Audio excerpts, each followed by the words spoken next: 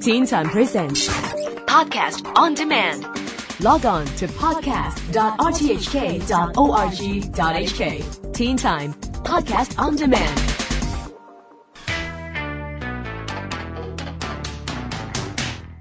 Welcome back to the Teen Time Science Blog. I'm Neil Chase. The best news over the last couple of weeks has been the plugging of the oil spill in the Gulf of Mexico.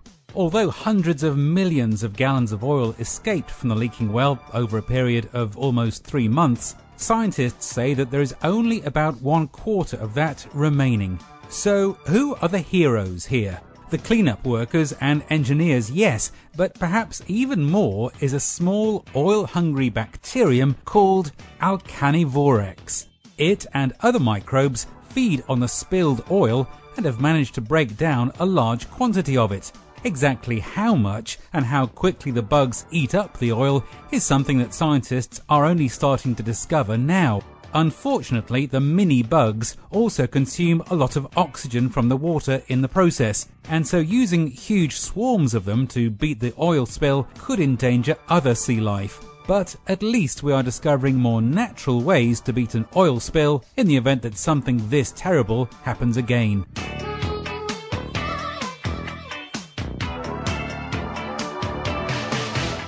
One of the toughest debates in medicine is the ethical question of whether we should use chimpanzees in biomedical research.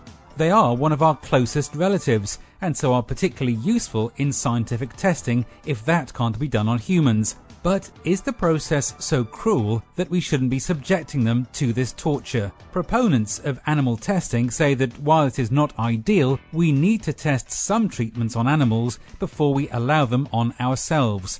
So, testing or not? That is what the US legislature is arguing at the moment, discussing the Great Ape Protection Act, which aims to severely restrict the number and type of experiments that can be done on chimps. There are an estimated 1,000 research chimpanzees in the United States currently, and many more around the world. If the new law passes, then it would ban any research that could cause death, bodily injury, pain, distress, fear, injury or trauma to the animals.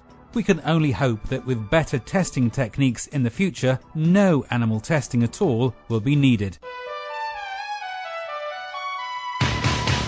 Every time you ride in a car, as a driver or a passenger, you are taking a risk. Maybe there will be an accident, or perhaps you'll be hit by another car. The chance is minimal, if you are a safe driver anyway, but the Volvo car company is taking car safety to the ultimate level. In a new statement by the company, they state that by the year 2020, nobody shall be seriously injured or killed in a new Volvo. The ultimate safe car includes a stronger than ever structure of the vehicle, plus new gadgetry that maintains a safe distance to the car in front. There is radar to keep an eye out for pedestrians and the potential to react with other cars, traffic lights and road signals. You would still need to be a competent driver, but the promise of a fatality-free car is a good dream to work towards.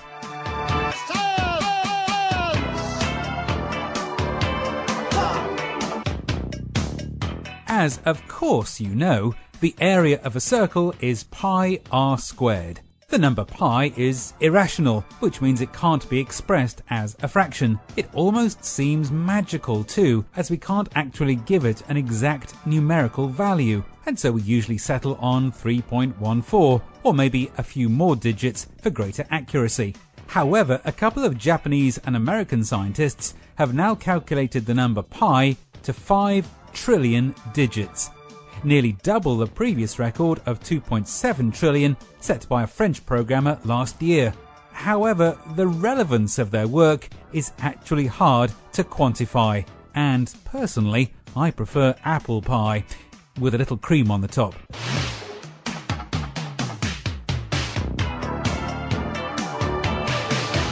Meanwhile, staying with food, the way we raise cattle for food is really inefficient. In fact, the raising of livestock consumes 2/3 of the planet's farmland and is a major source of greenhouse gases. So, what is the alternative?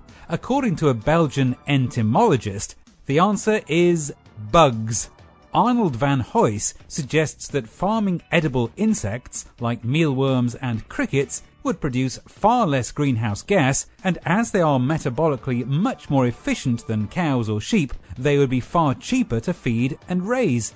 They are high in protein and calcium, less subject to contagious diseases, and with over 1,000 edible species, offer plenty of variety. It needn't be the sort of deep-fried locust that you might have seen on street stalls in Thailand, but the protein from bugs could be turned into food that we would find much more acceptable, like perhaps the bug burger. Well, I can't wait to try it, and I'm a vegetarian too. I'm Neil Chase, and that's it for the Science Blog for this week. Read it back again on the Teen Time website, and I'll see you next week for more.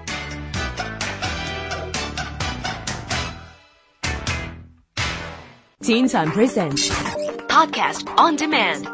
Log on to podcast.rthk.org.hk. Teen Time Podcast on Demand.